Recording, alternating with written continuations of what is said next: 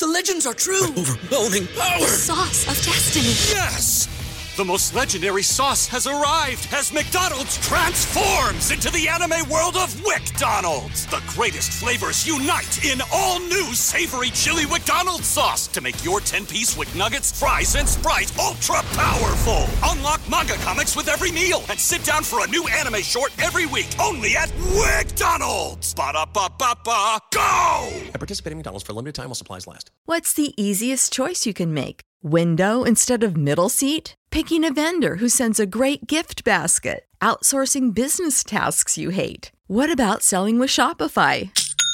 Whether you're selling a little or a lot, Shopify helps you do your thing, however you cha-ching. Shopify is the global commerce platform that helps you sell at every stage of your business. From the launch your online shop stage to the first real-life store stage, all the way to the did we just hit a million orders stage. Shopify's there to help you grow. Whether you're selling scented soap or offering outdoor outfits, Shopify helps you sell. Wherever and whatever you're selling, Shopify's got you covered. Sign up for a $1 per month trial period at shopify.com/try. Go to shopify.com/try now to grow your business, no matter what stage you're in. Shopify.com/try.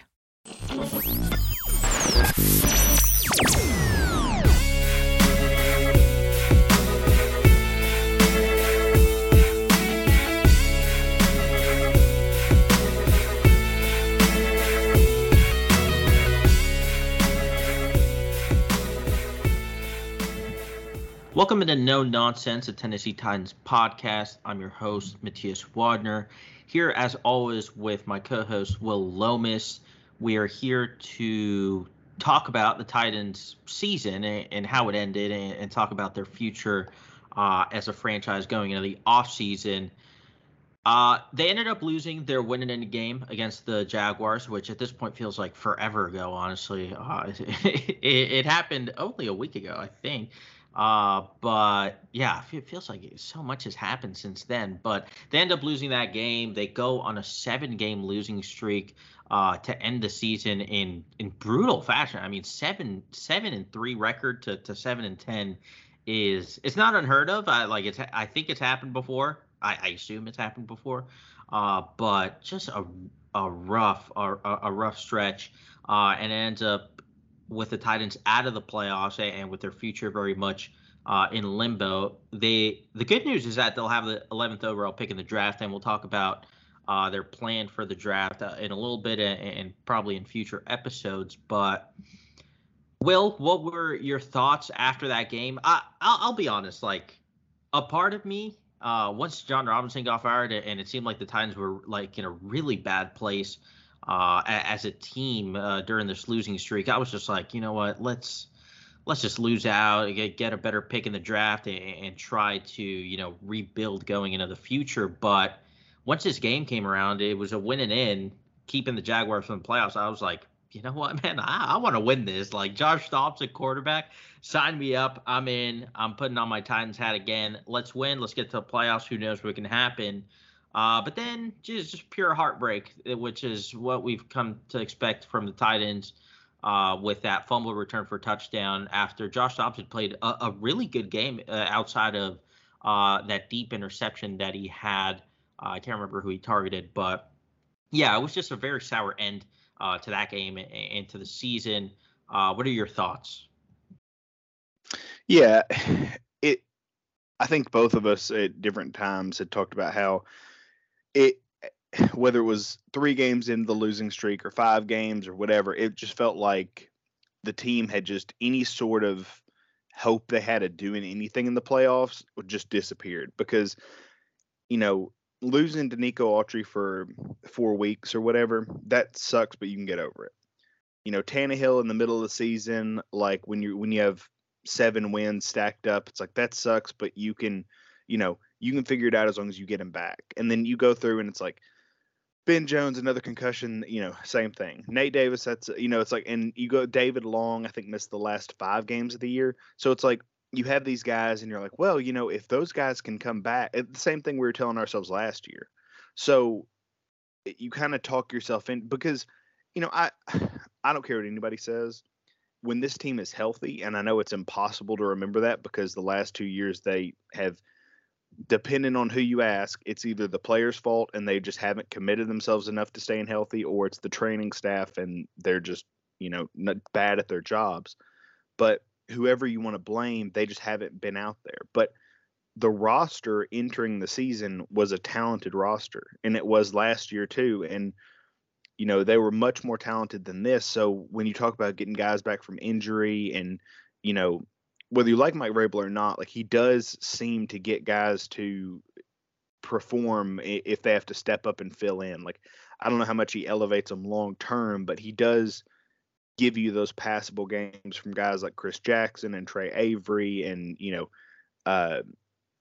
Gibbons and, just those guys that, we see the Titans plug in. So, it felt like, okay, they can maybe make a run, but honestly, like, the second that the game was over, well, I'll say the second after Jeffrey Simmons had his emotional, like, post game kind of conversation with the media where he talked about getting his ankle shot up since week 8, like, as soon as I was done being, kind of heartbroken for him, you realize how much of a blessing it is. Like, and we can talk about Todd Downing in a second, but I'm not convinced that the Titans go into this offseason with the open mind and with the clarity that they need if they win any of those games and if they make the playoffs. Like, this felt very much like a team that if they kept winning, things were going to keep getting covered up and things were going to there was going to be more and more excuses instead of results. And you either disagree or you don't, at this point. Like, everybody's got their opinion. Based on everything we've seen Vrabel and company do, I expected them to just run it back if they made it in the playoffs, but that's not what happened because they had the second worst losing streak in Tennessee Titans history, if I remember correctly. So luckily they completely failed instead of partially failing, and now they end up with the 11th pick. There's clarity about some guys who didn't stay healthy, like Bud Dupree, and those guys where they were kind of, you could tell their impact when they were on the field, but they needed a strong season to kind of convince everybody to say, okay, you're worth the money that you're going to make compared to what we could use that for. And so there's a clarity to it when you lose 7 in a row that sort of helps and makes the offseason easier. But more important than anything, just getting rid of Todd Downing is a massive win. I mean, it's more important than going to the playoffs. Yeah, I mean, well, I didn't mention it, but as you just mentioned it, Todd Downing obviously got fired, as every Titans fan knows. Keith Carter, the offensive line coach, also got fired. So did Anthony Midget, the secondary coach, and Eric Frazier, who I think was offensive skill assistant, whatever that means. I don't know. But those are the guys that are out from the coaching staff for now. There could be more changes. Personally, I think the special teams coach has to leave. But you know what? He's always dealing with players that aren't even supposed to be on the team to begin with. So I guess he could get a little bit of a pass for that. But thankfully, Downing is gone. I think he should have been gone a year ago. Same with Carter. Like, we've talked about Carter. I think we only thought he was a good coach after he. Who were the tackle? I can't even remember. It was Kevin Pamphile at right tackle. No. Pamphile was a ghost. It was Dennis Kelly and it was Sembrello at first, and then it was Quessenberry left. Yeah. Like, yeah, which is like, looking back on it, like, Dennis Kelly, like, I still would argue that he's fine, but clearly he's worse than what Arthur Smith was able to kind of create for him. And Sembrello's out of the NFL completely because he got fed up with Keith Carter, and Quessenberry is like a backup for the Bills who's not very good, who was like it's one of those things where you think a guy's, like you said, like, we thought he was a passable coach after 2 or 3 bad years to start, and then you look back on it, you're like, no, that was somebody else doing all the heavy lifting and making those guys look better. Yeah, I mean, who developed under him? Nate Davis for like a season, maybe? Not even. And Not Because like even, right? think about it. Yeah, it's like last year was like his most disappointing year, and we were like, oh, Yeah. he's skinnier in camp now. Like he's gonna make a big impact. And he was, he was good. Like he was good, but he's injured. Again, riddled with injuries, and I'm sure part of that is because he got down to a smaller weight, and guys who are bigger that get down to a smaller weight seem to get injured more. And that's not a scientific study, but that everybody seems to get injured more when you look at the Titans. But that feels like something that happens a lot, is when guys try to change the size that they naturally are at. For whatever reason, they end up dealing with more injuries, or they don't have the same explosion or whatever. So when he was playing, he was good, but again, he missed injuries. But even then, like I don't know that he's as good as he was in 2020. Like that was the year he should have won the Pro Bowl. That was his best year for sure. Yeah. Yeah. I just like no one developed under him, and like we can call out Vrabel all we want for Radunz not starting, but I'm sure Keith Carter had a lot of input in those decisions as well. I'm sure Vrabel trusted him to make the right evaluations in terms of offensive linemen and who should be playing and who should be playing where. And every time Keith Carter got asked about Radunz, he was like, "Oh, he's a guard. He's absolutely a guard." But every time he's played tackle, he's fine. So I don't know. I think there's a lot of blame to go around, and him getting fired really wasn't too much of a shock. And there was always miscommunications, no matter who was in there, especially in pass protection. Like it was bad. Like they needed to make a change there, no doubt. Obviously, the biggest change is Todd Downing getting fired. Well, let's talk about Midget. I don't know. We don't really have to talk about Anthony Midget too much, but similar to Carter in the offensive line, there was too many miscommunications in the secondary, and I know there was a lot of turnover, a lot of defensive backs coming in and out due to these injuries and due to other factors, but the secondary it sucked, man. Like, it was not good this year. And there was still talent there for most of the season, at least. But, man, they were getting cooked at a pretty consistent level. And even in this Jaguars game, they were letting guys run free. So, I mean, no one really developed either. I would say McCreary he wasn't great this year. And I didn't see any improvement over the course of the season. I mean, I think the Midget thing was fair. Obviously, I don't want anyone to lose their job except for Todd Downing because, whatever. But yeah, let's talk a little bit about Downing. I mean, we've talked about him so much this year. I don't know what else we could say, but yeah, I think the blessing in disguise to the Titans missing the playoffs is that Downing got fired immediately, and the Titans can take their offense in a new direction, or at the very least, if Vrabel and the new GM want to keep up this run first type of mentality, which I think is a bad idea. I don't think that's how you win in the NFL. But if they do want to keep that going, at the very least, get an offensive coordinator who has any feel for play calling and actually understands the rhythms of the game, because Todd Downing had just nothing, man. Just nothing. He would have a good drive with good play calling, a good balance of, running, play action slants, that kind of stuff. And then the next drive, he would come out with these, Malik Willis end around trick plays, just the worst timing, the worst feel for when to call certain plays, for when to run the ball, when to pass the ball, and the predictability of just run, pass, or run, punt, or running on first down every single time, even though the box is like 9 defenders crowded. I'm glad that's done. I don't think the next offensive coordinator could be worse. I really don't. Yeah, it'd be tough. I mean, he was worse than Robisky, right? Yeah, I think so. Yeah. Because Robisky had teams that weren't particularly talented. Like, this is a team that over the last 2 years at different points has had Derrick Henry, A.J. Brown, Julio Jones, Chigakonkwo, Treylon Burks. They had Josh Reynolds, who's a perfectly capable number 2 or 3 receiver in Detroit, one of the best offenses in the NFL, but they couldn't find a spot for him here because he didn't play special teams or whatever. whatever that deal was. Like, Hilliard's been there, who Hilliard was good, this year when given chances. But it's just like, for the last 2 years, just painstakingly predictable. Like, everybody knows first downs are runs. We've talked about that.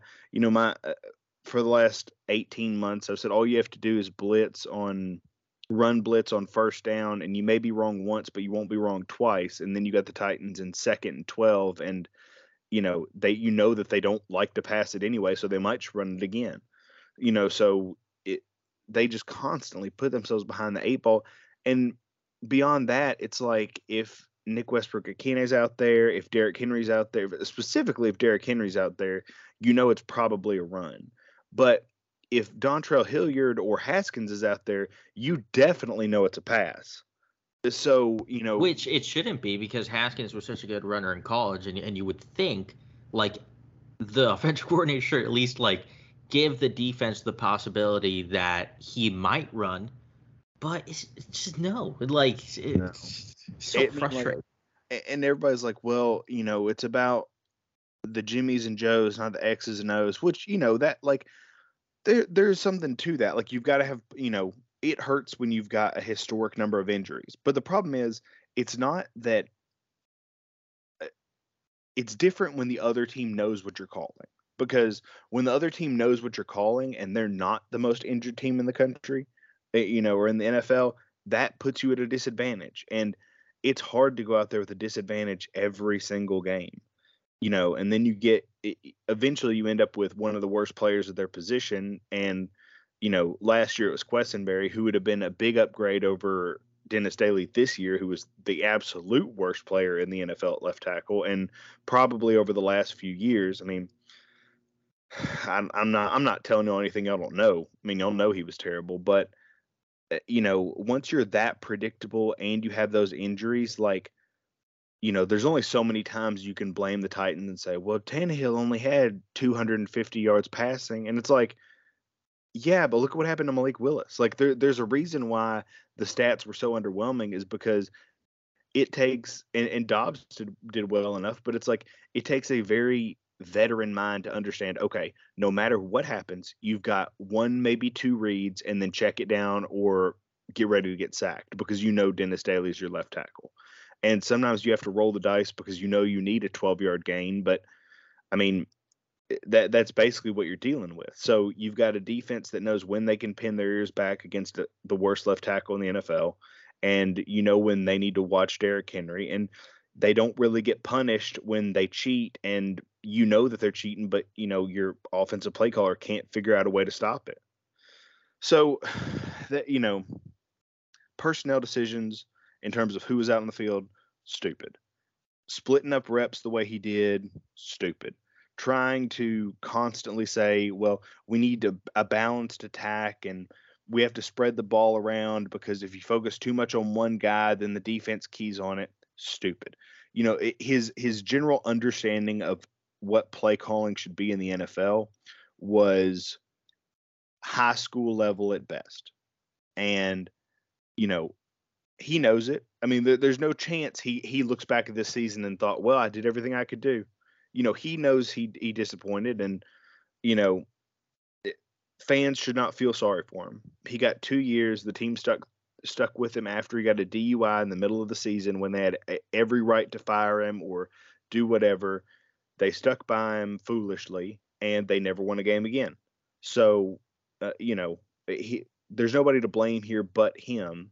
And I don't know if we're in a situation where it's like, well, it can't get worse, but it certainly can get much, much, much better. Like, I don't know what's worse. I would tend to think that there's no offensive coordinator in the NFL who's as bad at their job as Todd Downing was, but I'm not eager to find that out. I'm not trying to find. I'm not going to seek out the worst offensive caller in the NFL. The good news is the odds are that you're going to get a better play caller, and it's probably even or better than even odds that you're going to get a much better play caller, which is huge for a team that has talented players that they just need upgrades at certain positions. Yeah, I mean, I don't know if the scheme was all that bad. Like some of it made sense at least, but yeah, his play calling just no feel for the personnel that was out there, the personnel that was on defense. Like just terrible. But whatever, that's over. First of all, what? Wow, I don't know how to phrase this, but do you think Tim Kelly is probably the odds-on favorite to take over that, or I haven't really seen anything in terms of outside coordinator hires. I don't know if maybe I missed some news, but I really haven't seen too much yet. Do you think it's going to be Tim Kelly, or do you think they would go outside of the organization? I don't think that they're afraid to look outside of the organization. There hadn't been any names pop up, and historically they have been very much promote from within. But I the optimist in me says that both Amy Adams Strunk and Vrabel know that's a bad decision. But the realist in me knows that at the very least, Amy Adams Strunk says you got to do something different, and so they have to at least entertain outside ideas. So we'll see. I'm wondering if they're going to wait to hire a GM before making an offensive coordinator decision. I think that's what they do. Like I don't know if there's any like.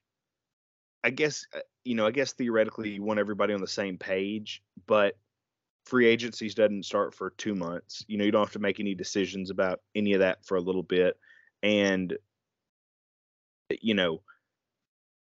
I guess the optimistic way to read it is that Vrabel's not ruling anything out. Like Vrabel is, if a GM comes in and says, I want to run an offense that throws the ball 70% of the time, that he's, theoretically okay with that change if he can be proven why. Because if not, just promote a guy from within. And really that's the story of this offseason is whenever the Titans choose to promote somebody from within, I believe it's a move where Vrabel says, okay, that guy agrees with what we did last year and what I've done, my career here.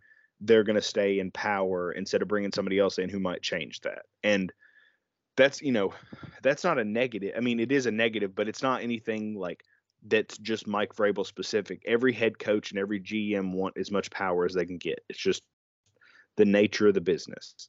So I don't blame Vrabel because he's always had control of his staff. But I think that if they promote from within, you're going to see a very similar offense to what you saw last year. I think you're going to get, 29 passes a game from your quarterback, which is, about 7 less than the NFL average. So it's like 70-80% of the NFL average. Then you're going to see a more run heavy game. And then you're going to be frustrated because there's going to be some situations where by the very definition of that breakdown, there's going to be some plays where it's just run, pass. And that's going to be awful. And it's going to result the way we think it will. But we just have to hope that it's less frequently than Todd Downing did it. But I do think that Kelly is somebody that Vrabel thought of highly in the past and wanted to interview for the offensive coordinator job. I don't know if he still thinks that way because I think there would be a lot more rumbling about him being the guy to beat just because it would be easy to get that story if you're like an insider. Like it seems like they would want that out there that even if they get a new GM, they want Kelly because this blah, blah, blah. So I would say he's the favorite, but there's several names out there that could be interesting. I mean, I've read everything, and this is from like Sports Illustrated. Like it's not like, a tweet, but like I've read everything from, Cliff Kingsbury could be enticing because of Mike Vrabel's background as a college coach, and I cannot possibly see a pair that would get along worse than those two. And then there's the LaFleur stuff, Mike LaFleur from the Jets who gets a lot of talk. And then there's the Bill O'Brien rumors where, like let's say the world flips completely upside down and, as of recording this, Will Levis's odds to be the number one pick have gone from like 22-1 to like 7-1, which is a crazy overnight drop. So that's strange. So let's say the world goes crazy and every Titans fan's fantasy comes true and the Colts trade up to 1 and get Will Levis. Well, now all of a sudden, okay, can you trade up to number 2 to get Bryce Young? And like, if that's your plan, do you make Bill O'Brien your offensive coordinator because he works with him at Alabama? Like, as much as we hate the words Bill O'Brien, it's not like the guy doesn't know how to call an offense. Like, he does. It's just he also kind of wants to trade Hopkins for a second-round pick. So, you know, you kind of have to think about all those rumors and figure out which ones you trust and which ones you don't. Right now, I think that the plan, at least the obvious plan, is they're being very open, and a lot of details are getting out about when they're interviewing GM candidates and who they're talking to and all that. So it seems like that is the number one priority. And then whether they poll those guys and say, hey, you know, if you had to hire an offensive coordinator right now, what would your top 3 guys be? Because that's what I would be doing. If I was Mike Vrabel or Amy Adams-Strunk, I would be saying, okay, you know, have those guys in and say, okay, just to get a figure, like, and feel how much of the same page we're on. You give me your top 3 names for offensive coordinator that you believe would come here to work under you and with Mike Vrabel. And then let them talk, and then write the names down and figure out, you know, is that somebody who would fit with our style, or, you know, do these guys just completely not get the team that we have, like that kind of thing. And there's, like I said, there's value to that, but at the very least, I think they want to get through this first wave of GM interviews before they decide anything else. Yeah, that all makes sense. I would like for them to hire an offensive coordinator that's at least a little bit more pass centric, or at least has a good idea of a functioning passing game, and can draw up concepts that will take advantage of the talent that the Titans have. Because as much as we like to talk about how bad their wide receiver depth is, Treylon Burks is good. Robert Woods is still good. He's showed flashes. At least Kyle Phillips, when he's healthy, has been a good player, and Chig Okonkwo looks like one of the most promising young tight ends in the league. Plus, Dontrell Hilliard is a really impressive pass catcher out of the backfield. So there's stuff there to work with, and I think the Titans can take advantage of it, especially with Derrick Henry getting older and older. He had a good season. Like, it's not like Henry's slowing down per se, but we do have to take into account that he's about to enter his age 31 season, I think. Is it 30 or 31? I think he's 30 right now. No, he's 29. He's 29. 29. Yeah, okay. Because I think he's older than I always think. I'm like, oh, because remember, I think it was the Patriots game, the playoff game, where it was his birthday that day, and they were like, congratulations on turning 26. And like, that was back when all running backs like drop off a cliff at 27, and we were like, oh no. So it's felt like he's like 40 for the last like 2 years. Yeah, it's true. And it's so dumb that we, like, 29 is like, oh, he's still got it, but 30, oh man, he's about to start sucking. But it doesn't work that way. And Derrick Henry's obviously a unicorn, so he still could very well have, 3 to 4 years of good football left. We'll see, but I still would like the Titans to lean more on the passing game going forward, especially if they're going to have a quarterback of the future, either in this draft or the next one. We'll see. But for now, let's take a quick ad break, and we'll come back and talk a little bit about the draft, some of the GM candidates that the Titans are interviewing, and some of the free agents that the Titans will have to make decisions on.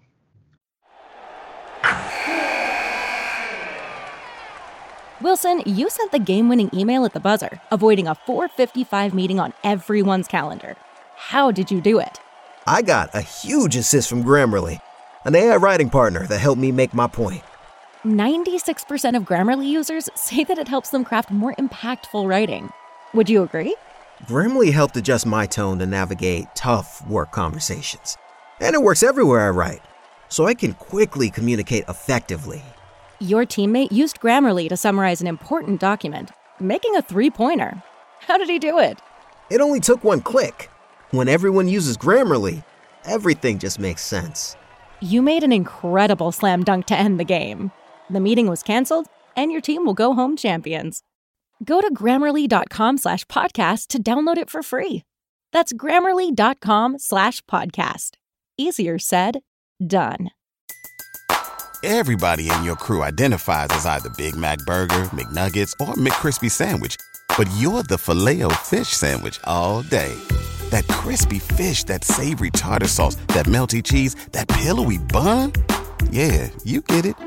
Every time. And if you love the Filet-O-Fish, right now you can catch 2 of the classics you love for just $6. Limited time only. Price and participation may vary. Cannot be combined with any other offer. Single item at regular price. Ba-da-ba-ba-ba. Welcome back into No Nonsense, a Tennessee Titans podcast. We've talked about it a little bit that the Titans have already begun interviewing GM candidates. I believe today or yesterday, the Titans completed their interviews with the in-house candidates, Ryan Cowden and Monty Austinfort. I think Cowden is probably the odds-on favorite, but, anything can happen. They could be swayed by some of these outside guys. Some of these outside guys that they're interviewing are Rand Carthon from the San Francisco 49ers, Glenn Cook from the Cleveland Browns, Ian Cunningham from the Bears, Quentin Harris from the Cardinals, and a TBD, Malik Boyd from the Bills. They still haven't scheduled an interview with him, I don't believe, but he seems to be on their radar. I'm not going to pretend to know who these guys are, and I'm not really familiar with all of their work.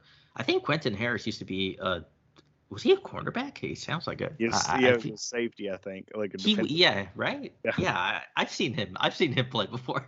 The other guys, I'm not totally sure, but initially, I would say go for Malik Boyd or Rand Carthon from the Bills and the Niners, just because I like the way they've built their rosters, and those guys have played a big part in constructing those rosters because they're pro player personnel directors. So I would sway towards that. I don't know if that's always the best move, and I've seen people say it's not always the smartest to just go for a person from the best teams in the NFL.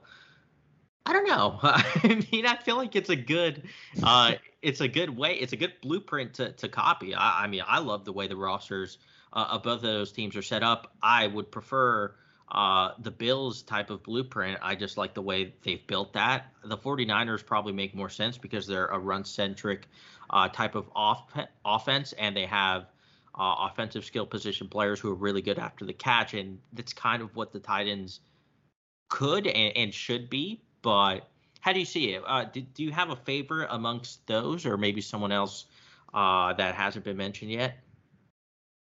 Yeah, so I wrote an article today about Rand Carthon because I went into it thinking I was really going to like him as a potential general manager, and somebody said before that when you look at a team that has gotten the most out of their talent and who seems to understand how to consistently hire good coaches, it's the 49ers. Like, you look at Saleh and I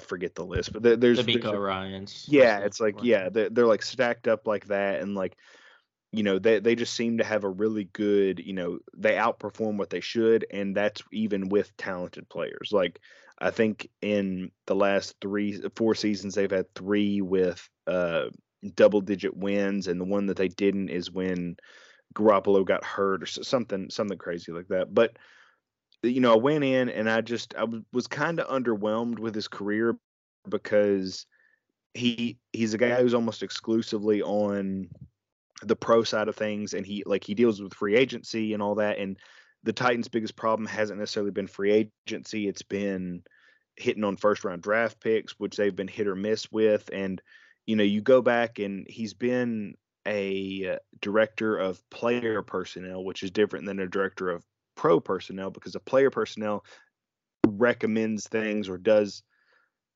the draft and free agency for the general manager and kind of presents info and, is the right-hand man. And he did that for 7 years. And the Pro Bowlers he was involved in drafting were Aaron Donald, great, Jared Goff, okay, and Todd Gurley. And, Aaron Donald, awesome. but people forget that he was the second pick they had in that draft. Like they didn't pick him number 2 when they had the second overall pick. They picked Greg Robinson, who was one of the biggest busts at offensive tackle in NFL history. And if they had known what Aaron Donald was going to become, they absolutely would have spent the second pick on him, or they would have traded both those picks to get to 1 to get him, or they would have traded down knowing that he wasn't going to go 2 through 4 or whatever. But they wouldn't have rolled the dice and possibly let him slip. And they ended up with him, so they still get points for that. But it's not quite as good as you'd want it. And then every other pick including those, every other pick that he's been involved in making has been a top 13 pick. And you've got guys like Tavon Austin, Robinson, like I just talked about, Trey Lance, who they traded up for, which, Trey Lance may be good one day, but it'll be his 3rd season next year. And he's had, went on IR, I think the first week of the season this year, and didn't do enough to convince everybody that he should start over Garoppolo last year. So, and Brock Purdy looks really good. So, I have some concerns about whether that would actually solve any of the problems that the Titans were having, or whether that would just maintain status quo and just end us up back here in the same spot in however many years. But Cunningham is a guy he's the guy who I've looked into, who there seems to be the most out there about. And he seems like a guy that of all the guys, he's the one that I would be most excited about, just because I think he's 36, 39. He's really young. But he spent time with Ozzie Newsome and the Ravens as their SEC scout, which, I believe almost every year, Ozzie Newsome would draft somebody from the SEC in the first round. And it's no surprise that they're the best conference in college football, and that, they produce the most NFL talent, and the Ravens were consistently one of the best teams in the NFL. But, that's a very valued position when you say, okay, if we're going to commit to drafting people out of this conference, and especially out of Alabama, where Ozzie Newsome was from, then, and where, he knew Nick Saban, we've got to hit on these picks and we've got to get the right guy. And more often than not, they did. And then after that, he went to Philadelphia, which, Philadelphia, but even before the team they have now, had won the Super Bowl. That they've been a good team. They've just also had to deal with having Carson Wentz, which has been a problem. So, once they got over that, they kind of meandered in the middle of the pack, and then now they're back to, being in contention again. So that's 2 teams with strong front offices that have won Super Bowls in the last 20 years, and, that seem to be very good learning grounds for future general managers. And now he's with the Bears, and he's only been with the Bears for a year. So, it's not like, it's not like he's responsible for any of the losses that they've had. This wasn't a good roster coming into the year, and now they have the first overall pick, and not really through any fault that they have, they were kind of dealt the hand they were dealt. So, I think people are somewhat positive about what the Bears will be going forward, but it's too early to tell how impactful he's been or could be there, because it's only 1 year as the right-hand man. But if this is where I struggle with it, though, because he's the guy I think would be the most interesting and has the most upside. But the press release, once the Titans had their season ended, and they were, they wanted to put out good PR before the press conference to end the season and all that and whatever. So they released an article about what the Titans were looking for in a general manager, and Amy Adams-Strunk had quotes in there and stuff, and everybody talked about how I think collaboration is the word. I always get it confused with cooperation, but I think it was collaboration.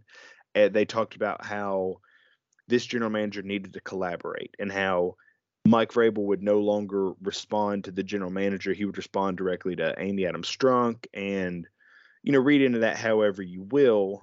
But the thing I thought was interesting is she pointed out how when they're looking for a general manager, they want somebody who's proven to be exceptional at drafting, exceptional at free agency, and all that kind of stuff, which tells me that they need to have experience in both sides, and they need to have a fair amount of experience and tangible results to say, look, I was the right-hand man with a successful organization, and I, had my toes in both waters, but these are the guys I stood on the table for that we signed, and these are the guys I stood on the table for that we drafted.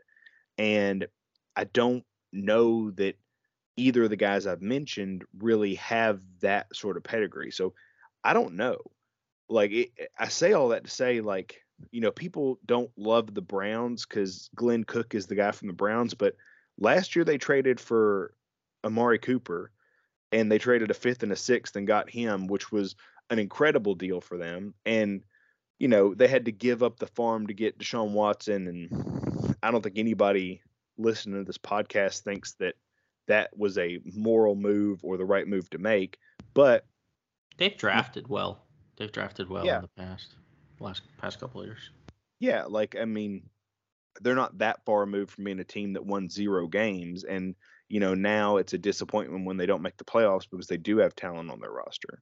So, and if you want to look at a team that's kind of built an offensive line and a running game that the Titans would like to have, they have a really nice running game. So I say all that to say, I don't really know, but I do like the candidates that they have, even though there might not be one that just blows my socks off. Yeah, I'll be honest. While you've been talking, I've been doing a little bit of research myself, and I've also listened to what you've said, and I like this crop of candidates that they've gotten, especially the outside ones. I don't mind Ryan Cowden and Monty Ossenfort, but do you think they'll be that much different than John Robinson? Well, maybe that's good because we like John Robinson, so maybe we should get one of them instead of hiring from the outside. But I think that whatever they do, I think they're probably going to get a good candidate and a good talent evaluator for the most part. So I think they're in a good position overall. I'm still, where John Robinson stands on this podcast. So I feel like whoever comes in is going to have pretty big shoes to fill. I know John Robinson made a lot of mistakes, but he made a lot of smart decisions. He drafted a lot of good players as well. So I think they have big shoes to fill, and they're going to come in with a lot of pressure because Amy Adams-Strunk clearly wants to win as soon as possible. And if this new GM comes in and already makes, a couple of bad free agent signings or his draft picks come in and they get injured, like all of our draft picks seem to get injured, then I don't know, pressure might start mounting pretty quickly. So they're in a tough position, but from what I've seen, what I've read, it seems like they have a good pool to choose from. But it really is going to be important for Amy Adams-Strunk to hire the right person. And I hope they do, because it's going to probably end up being the difference between the Titans taking the next step or just – I don't think they're going to float in mediocrity. If it goes bad, it's going to go really bad, I think, personally. Hopefully it doesn't, but we'll see. Damn, there's a lot to talk about, honestly. Let's table the GM conversation for now until the next one. Well, the GM is going to come in and he's going to have decisions to make. The Titans have a lot of free agents coming up. I kind of want to just go by them one by one, and we can kind of decide whether we want to keep them or not. It could be pretty quick. Are you up for that, Will? Sure. Let's do it. I'm going to go by, I guess, the highest paid Titans that are upcoming free agents this offseason. So, Austin Hooper. So, I'll try to make it quick since we've got so many to go through. I like Hooper a lot, but this draft class is going to be packed with tight ends, and they kind of found Hooper last year in free agency because the Browns kind of cut him late in that first, second-ish wave, and they picked him up. So I'm going to say no, just because I want the if there's going to be a tight end on the field, I want it to be Chig, and I want the offensive coordinator to be able to find a way to make him the guy who's always on the field. That's fair. I would bring him back. I really like him. I think he's a really good tight end, and he's like, I know he's good, man. It's just hard because it's like they're dealing with and look, they can make money, and I get that, but it's like I keep finding myself where I'm like, is there a situation where in an ideal world I want Mike Vrabel to be given the opportunity to say, well, Chig isn't blocking well enough, so we put Austin out there, and that's why, because he may have, 4 for 40 and 4 first downs, and that's awesome. But he does not look like a guy who's going to have a single pass that goes for 40 yards. And Chig did that twice with very minimal involvement in the offense this year, and he had several 30 yards. So it's just it's so hard for me because I want to take the toys that I don't want to see Mike Vrabel forced to be on the field. I want to take them away from him so he can't play with them. Like, I don't want Swaim, and I like Hooper, but I'm afraid he would get too many snaps over Chig. But having said that, I like Hooper. I think he did a good job. Yeah, I thought he was great over the back half of the season, and I personally would like him back as long as they get him on a pretty friendly contract, just because I think him and Okonkwo would be just a fantastic duo. But I agree with your points, and I see where you're coming from. Next would be Jeff Swaim. That's a no. I don't think we have to talk about that one. Next would be AJ Moore. Did he play? Yeah. Did he play this year? I think he got hurt. I think he got hurt in the Bills game. I think he one of the bajillion guys who went down after a kickoff or something, and then we just never heard about him again. Yeah, $2.5 million too. That's pretty expensive. Lonnie Johnson. I think I would take him. I would bring him back. Yeah, he's fine. I mean, that's fine. I've got no problem with him. Morgan Cox, All-Pro. I think he was an All-Pro, or maybe second-team All-Pro. Long snapper.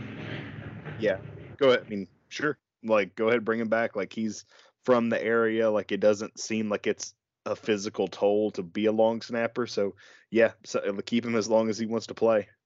Yeah. DeMarcus Walker. That's tricky because, yeah, I mean, you want him back, but, what's it going to cost? Yeah. Because I don't know if he ended up leading the Titans in sacks or if he was half a sack short. It was one of those, but it was him, Autry, and Simmons were all kind of hovering around together. And if you're going to cut Bud Dupree, which, we may talk about later, whatever, but if that's going to be part of the plan, then using some of that money to bring back Walker, if possible, is a really good way to open up cap space and stay relatively the same at the position. Yeah, I think if you could get him on a friendly deal, I think you bring him back because you could get pretty cheap production from him. He played well whenever he was called upon. Next is Dontrell Hilliard. Yes, I bring him back. I would bring him back too. I don't think he's going to go for a lot. Mike Keith kind of and look, I'm overanalyzing everything because, this is the time when people are being their most honest selves. But Mike Keith kind of acted can you get more can you get a running back who does a little bit more in the running game than Hilliard does? And I don't think that was a Hilliard thing. I think that was a Downing thing because we've seen Hilliard get the ball plenty last year when Henry was hurt, and people forget how explosive over 5 yards a carry. He's good in the run game. He should have gotten more touches. Absolutely. So yeah, I would like to have him back, and it's not because I don't like Haskins. I think Haskins is fine, but we don't need Julius Chestnut. We don't need all these other guys who are just fun for Mike Keith to say. Get Hilliard back because I want to say he led the team in touchdown receptions, and get him back, and then get a coordinator who knows how to use him. Trenton Cannon, I don't think we need to talk about. Like, I don't even know if he played. Nope, fake name. Yeah, okay. Dylan Cole, fan favorite, who turned into, no one liked him anymore after the Trevor Lawrence play. Yeah, after he like cried, like, which, like whatever. Like, I'm not trying to rag on the guy, but it was like, I should have done more and all that. Like, yeah, I mean, like, I would bring it back. I like he was fine. Yeah, if he wanted him to be your very last special team guy, okay, that's fine. But I mean, was he better than Gibbons? Was he better than Monty Rice? Like, no. Like, was he better than David Long, who we'll have to talk about in a second and figure that out? No. Like, there's I don't think there was a notable, thing that he did on defense to make him anything other than a special teams player, though. Monty Rice did some things, man. I kind of like him. He's good. Yeah, he's like, this is going to be one of those things where we look back at that, that 2020, 2021 class that everybody kind of shames Robinson over, and everybody talks about how terrible it is. And it's like, well, actually, they got Christian Fulton, Monty Rice, Rashad Weaver. Like, it's like there's going to be like a whole bunch of guys that came from that class, and it's like, oh, whoops. Like, they got Tier Tart in that class. Like, it's going to be like a little bit of thing, but that's whatever. Yeah, I agree. Next up is Terrence Mitchell. I mean, no. Mario Edwards, kind of similar to Walker, although I thought Walker was more productive. Yeah. Corey Levin, you would say yes, of course. Yeah, he should be the starter at center next year. Right? Genuinely, like if you watch him play, especially if you watch him versus Dallas, like, I mean, he, like, I'm not saying he's Ben Jones, like, it's just a couple of games, like, blah blah blah, but he is much better than Brewer was at center, and Brewer's fine. I mean, like, Brewer, if Brewer's backup center, okay, like, but Levin should be the starter, and I made this point to Tic Tac Titan the other day, Tyler, and I said, you're going to need some cheap stopgap guys, and he's one of the few that could not only be a cheap stopgap guy, but he's young enough to where you could actually find a average to slightly above average long-term starter, and it won't break the bank, and it's at a position that you need. So, like, they may have stumbled into the guy who should start for him next year. Now, we got a long way to go between now and training camp and figuring out, if he's going to be the option, but he absolutely deserves to be brought back to at least compete for one of those jobs. I don't want to make this too long, but do you think you think they're going to cut Ben Jones? I think he's going to retire. Yeah, it feels that way. Yeah. Like, coming out, like, in the Jaguars game, like, because it wasn't like he was there with Lawan and Harold Landry and all that. It was, to my knowledge, he was the only player on IR who was there.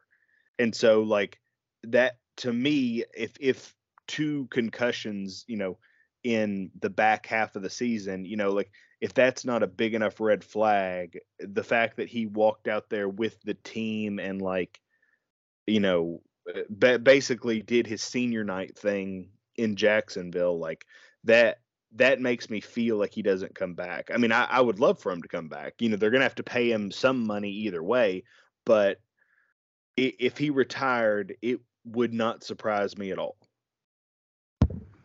Agreed. Next up is Joe Jones. I think that's a no. And Andrew Adams is next. This is an interesting one. I would bring him back. I thought he played really well in some of the spot starts. Yeah, I would bring him back, depending on his kind of recovery and rehab and all that. But if I bring him back, I'm not bringing Lonnie Johnson back. Yeah. Like, just because I think they're kind of redundant, and I think Adams is better. But if you're worried that Adams won't be ready for the regular season or whatever, because I don't know how long a patella injury takes to recover from. I don't. Oh, is that what's happening? Yeah. It's hard to keep track of all these injuries. So I don't even know. You got to go through a filing cabinet to figure it out. But yeah, like, I don't. That's just such a unfamiliar injury to me. I'm not off the top of my head. I don't know the recovery time of it. But Well, I say that, God, if the Titans medical team checked him out, that doesn't mean anything. He might be worse off than he was before. But God only knows if they're looking at the right picture. So, if an independent medical staff not affiliated with the Tennessee Titans cleared him or said that they expect him to be able to recover in time, then I would absolutely bring him back, because Hooker and Byard are already locked in for years to come. So like if you're just like, we're gonna get, like, we need another safety, like you might want to churn, the bottom of the draft and see if you can find somebody there. But it's not bad to have somebody who stepped in and showed he could be a starter if he needed to be, and also who could play sub-package linebacker and that kind of stuff. Agreed. Next up, LaRaven Clark was fake player. Yep. Deshaun Hand, another fake. I didn't see him out there one time. Kevin Strong made more of an impact than Deshaun Hand did. Joshua Kalu, another one of these defensive backs who actually played pretty well. I let him go because I think he's you could get his production from a draft pick, from a sixth. Yeah, it's like if you're gonna bring back Adams, like that you're already committing to paying three safeties more than more than what you would pay a draft pick. Like, just find the fastest, most athletic, safety you can find on day 3 of the draft and just see what he can be, but hope that you never have to play him other than special teams. Now we're going to get into the very interesting decisions. Nate Davis, are you paying him? I am, just because, the injuries he's had aren't ACL or Achilles or like the things that are really hard to recover from. And with this staff, if you can make it through 2 seasons without that, you're an Iron Man.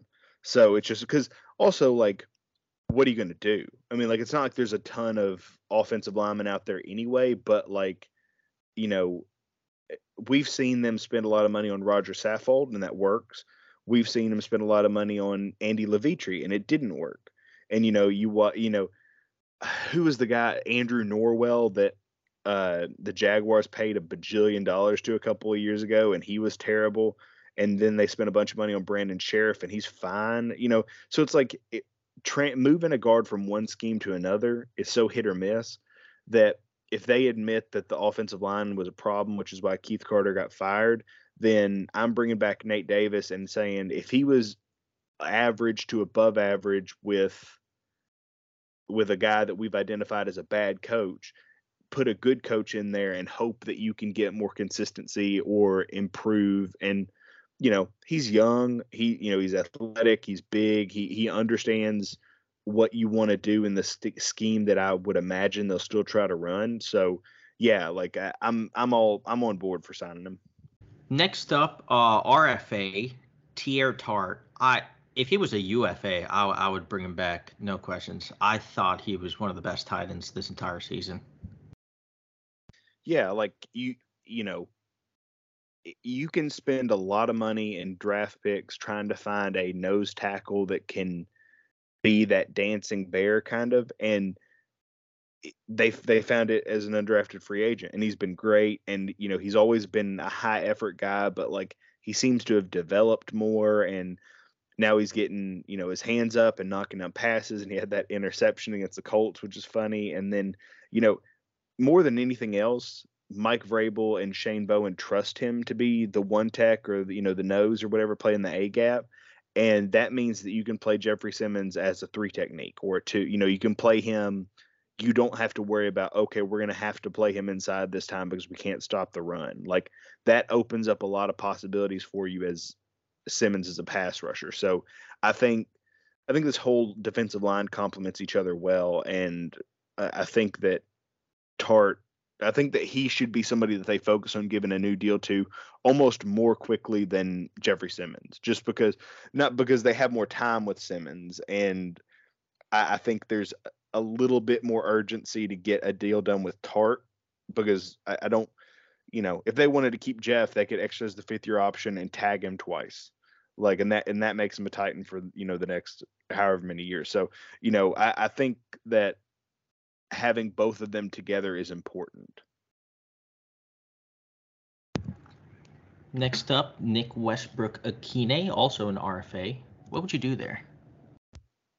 I mean, it's such a weird player, right? Because everybody says like, well, if he's your fifth best receiver, then you have a good offense, and that's true.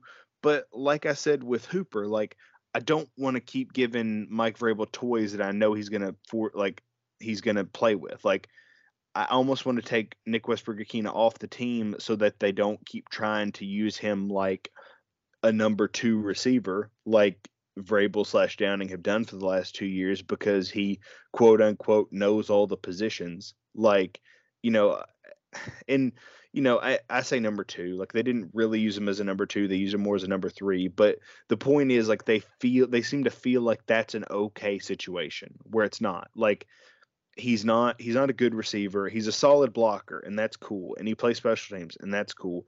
But that doesn't, so do, 30 fullbacks across the league. That doesn't mean that they should be one of your starting wide receivers. So as the team, for as much as we've complained about getting faster, Vrabel was like, we need to get faster, blah, blah, blah.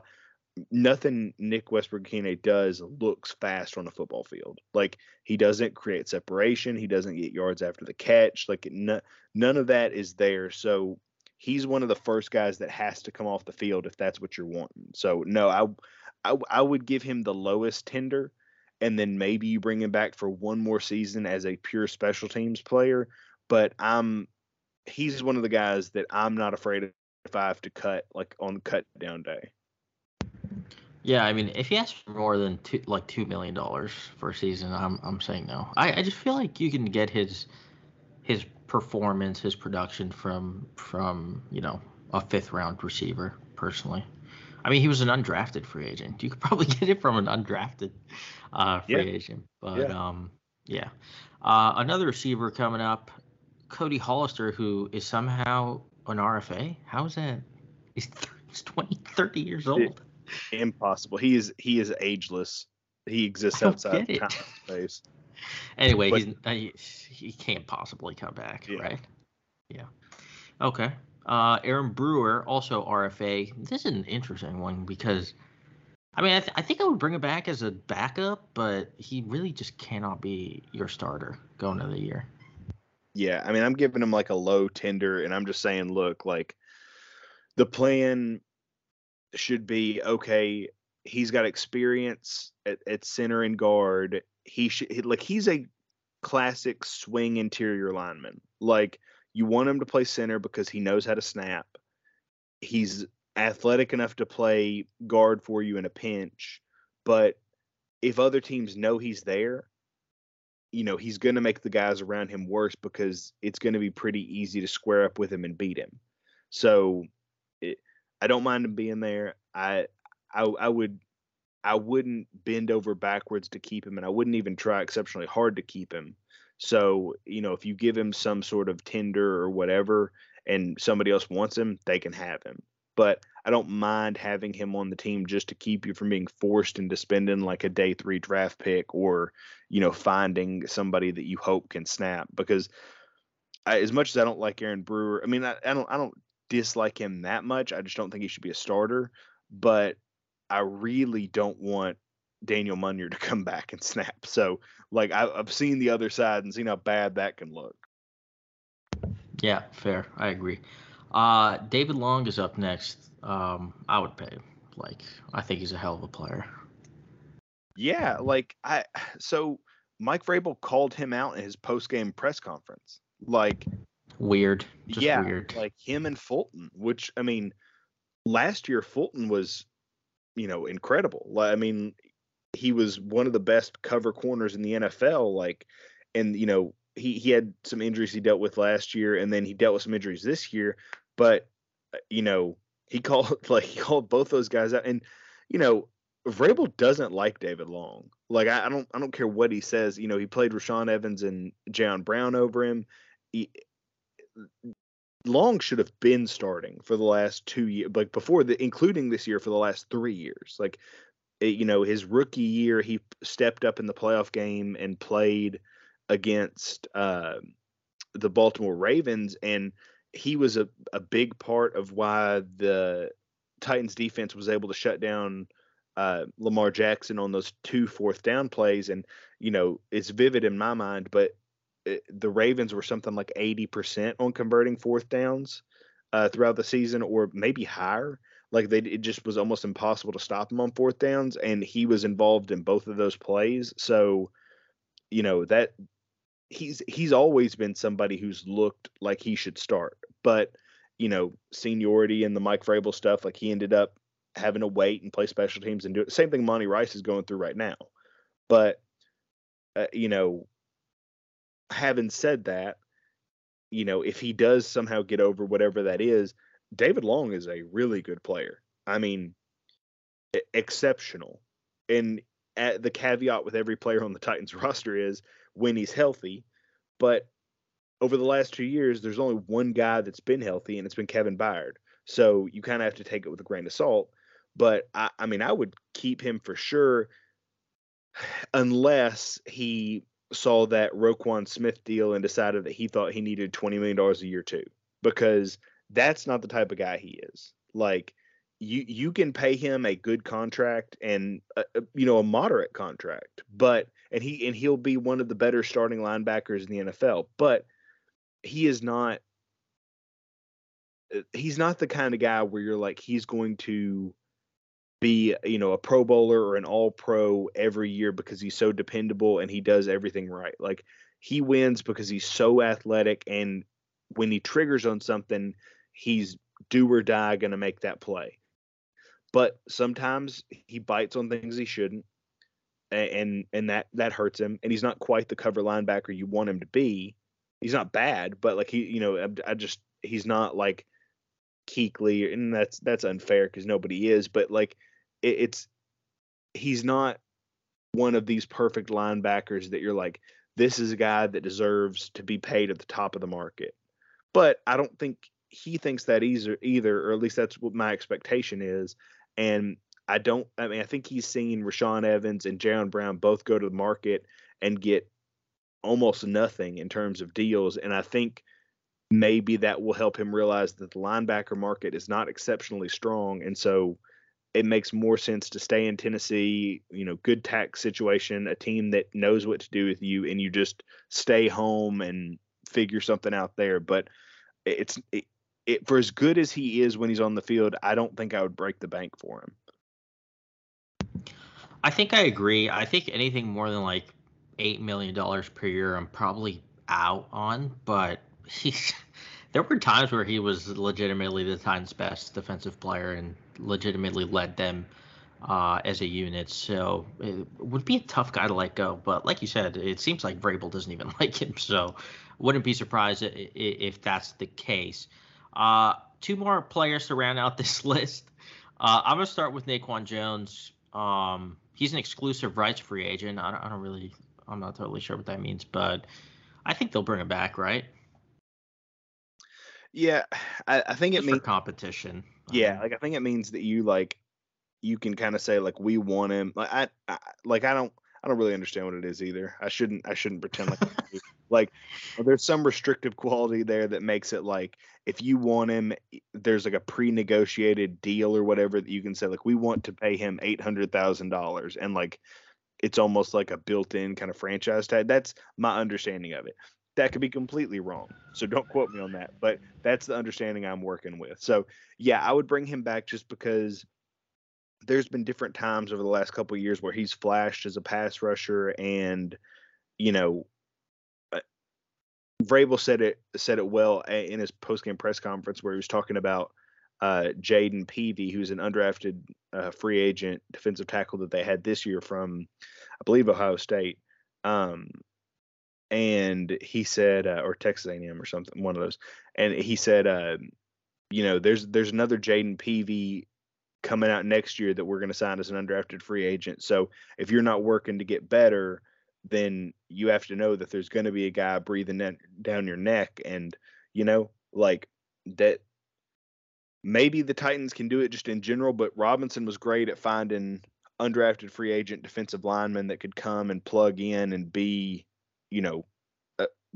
passable players and stop gaps and not not hurt you. So, and then you get guys with upside like the Tier Tart. So we'll see if the next GM can do that too. But the bigger point is that I would keep him for a small non-guaranteed price, and then the understanding being you're not promised anything. Your job can be taken away, and if he continues to develop, then I think he'll be a good deal at that price. If he doesn't, you just cut ties and go. And last but not least, the toughest decision the Titans are going to have to make, Dennis Daly. Oh, hard pass, obviously. I thought, is Dobbs not on that list?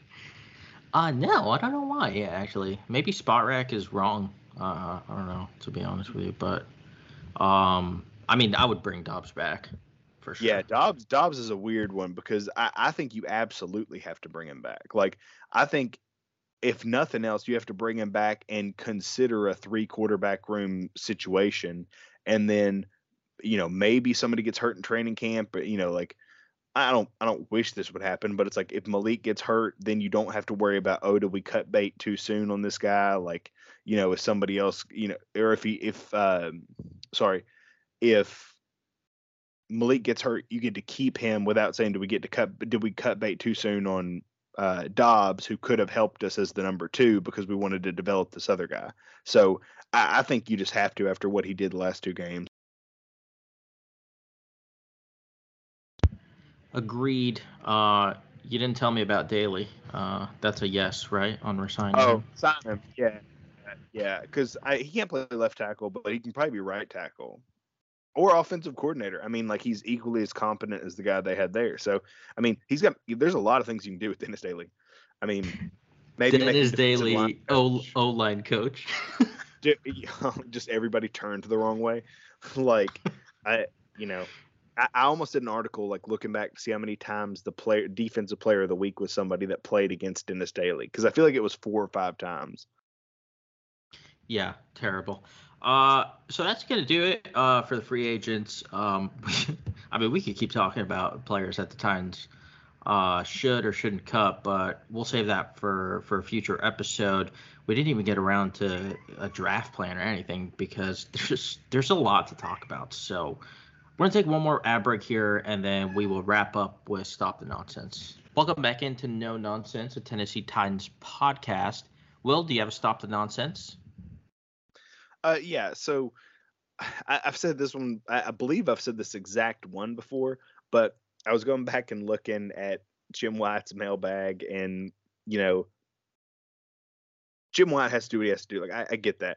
But it's funny to watch over the course of the season, and I encourage everybody to go do this, to go, if you can stand the pain, go back and read the mailbags each week and see people from week 1. People are concerned about Todd Downing, and like this before the games are even played, and you can see the questions continue throughout the whole season. And when the Titans are doing good, he's like, well, Josh, like, I'm just making up a name. Well, Josh, they're 7-3 right now, so I think everybody should be pretty happy with all the coaches. And like that kind of like, I know a lot of people are complaining about Downing, but what else did you want him to do? This, that, and the other. And then like you slowly see like that descent into like what I'll call sanity.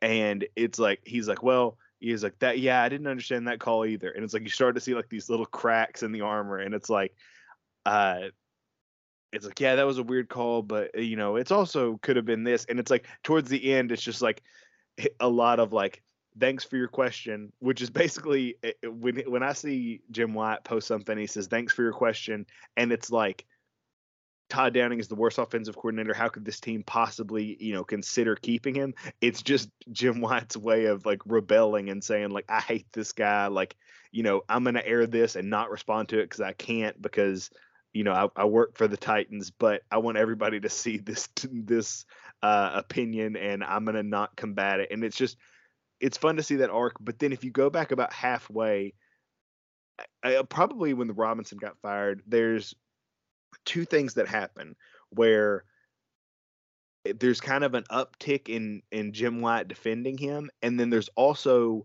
an article that comes out that's written by Buck Rising that said, don't expect any changes at offensive coordinator this offseason. Like, I don't get the impression that that they believe that Todd Downing is the problem with this offense, and they think it's the talent on the roster and all that. And this is a very happy, like, stop the nonsense, because it was one of those where everything was so clearly wrong and so clearly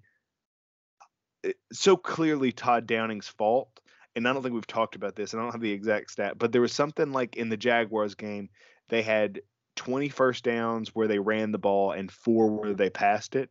And it's sort of this culmination of, you can see where they almost made the worst decision possible and kept Todd Downing. But luckily, at the very end, that their poor play calling and stupid decision making finally forced the Titans to look themselves in the mirror and figure out what was wrong. And then they could see their own nonsense to the point where they were like, okay, we have to fire Todd Downing. So this is a very happy and positive stop the nonsense, because they actually did. They stopped the nonsense because they just kept downward spiraling until they couldn't ignore it anymore. So all of the previous defenses and excuses made, like, were washed away, and it was very therapeutic.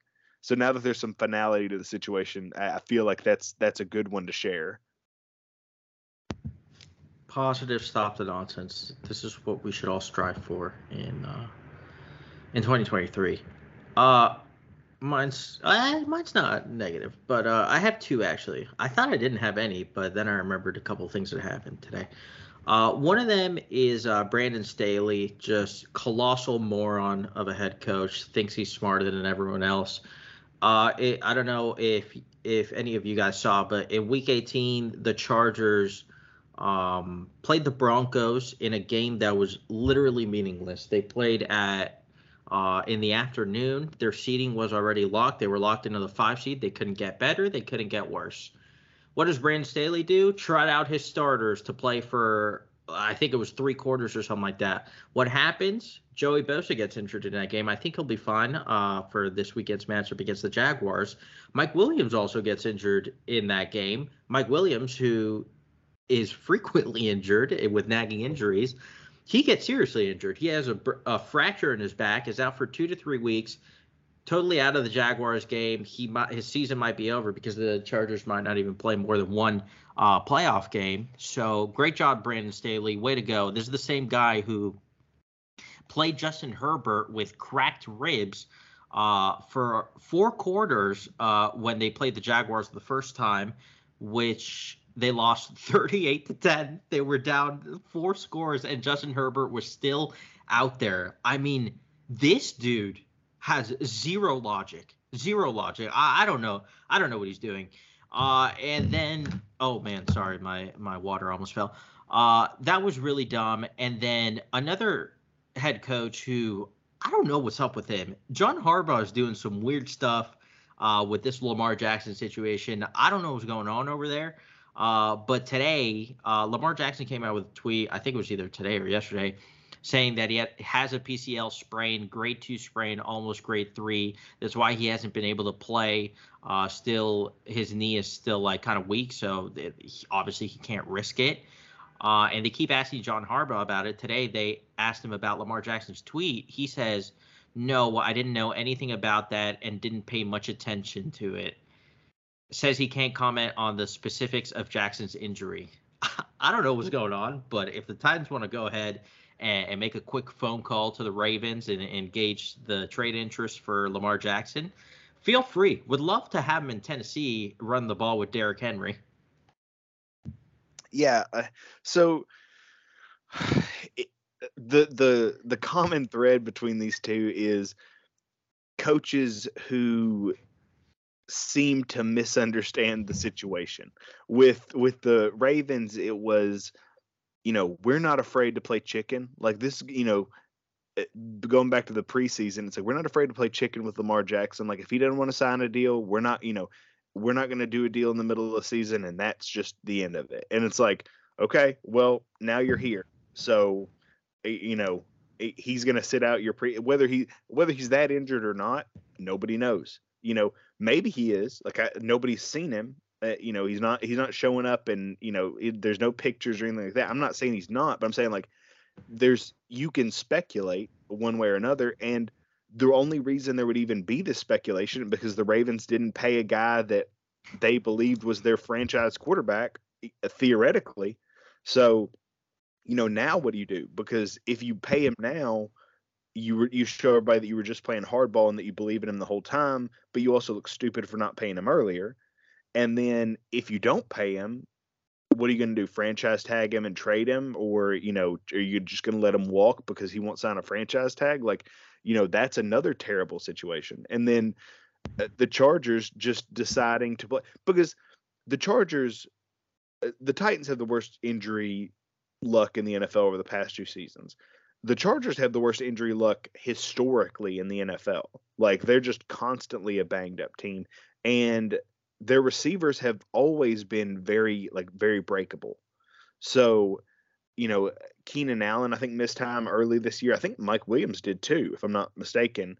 And so, like, you talked about Herbert, them letting him play with like cracked ribs or cartilage or whatever that was, like against the Jaguars the last time they played. And then Bosa got hurt and they didn't really understand how to treat it. And he's finally back, it seems like. But,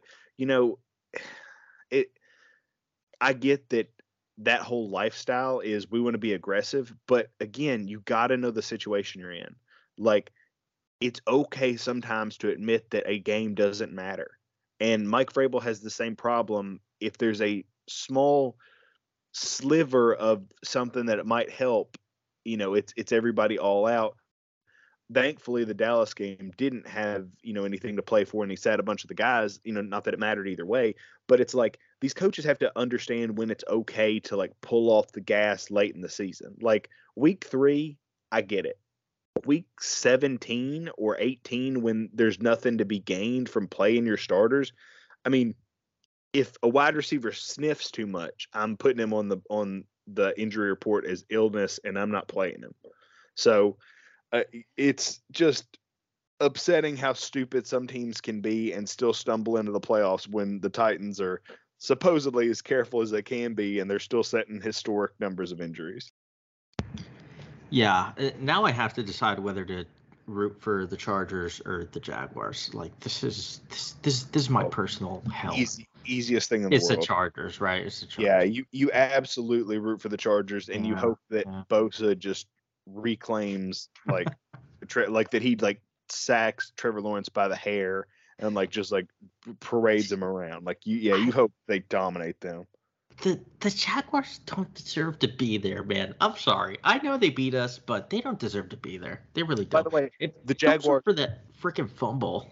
The Jaguars are the same team. I mean, like, not the same team, I shouldn't say, but they made the same mistake the Chargers did. They shouldn't get punished for it. I know. Yeah. I remember that. They played all their starters. Like they're the least injured team in the NFL, and they played all their starters in a game that didn't matter the week before they played the Titans. And it didn't bite them, but it's still a stupid decision. And so, like, they deserve to be punished for that, but we'll see what happens.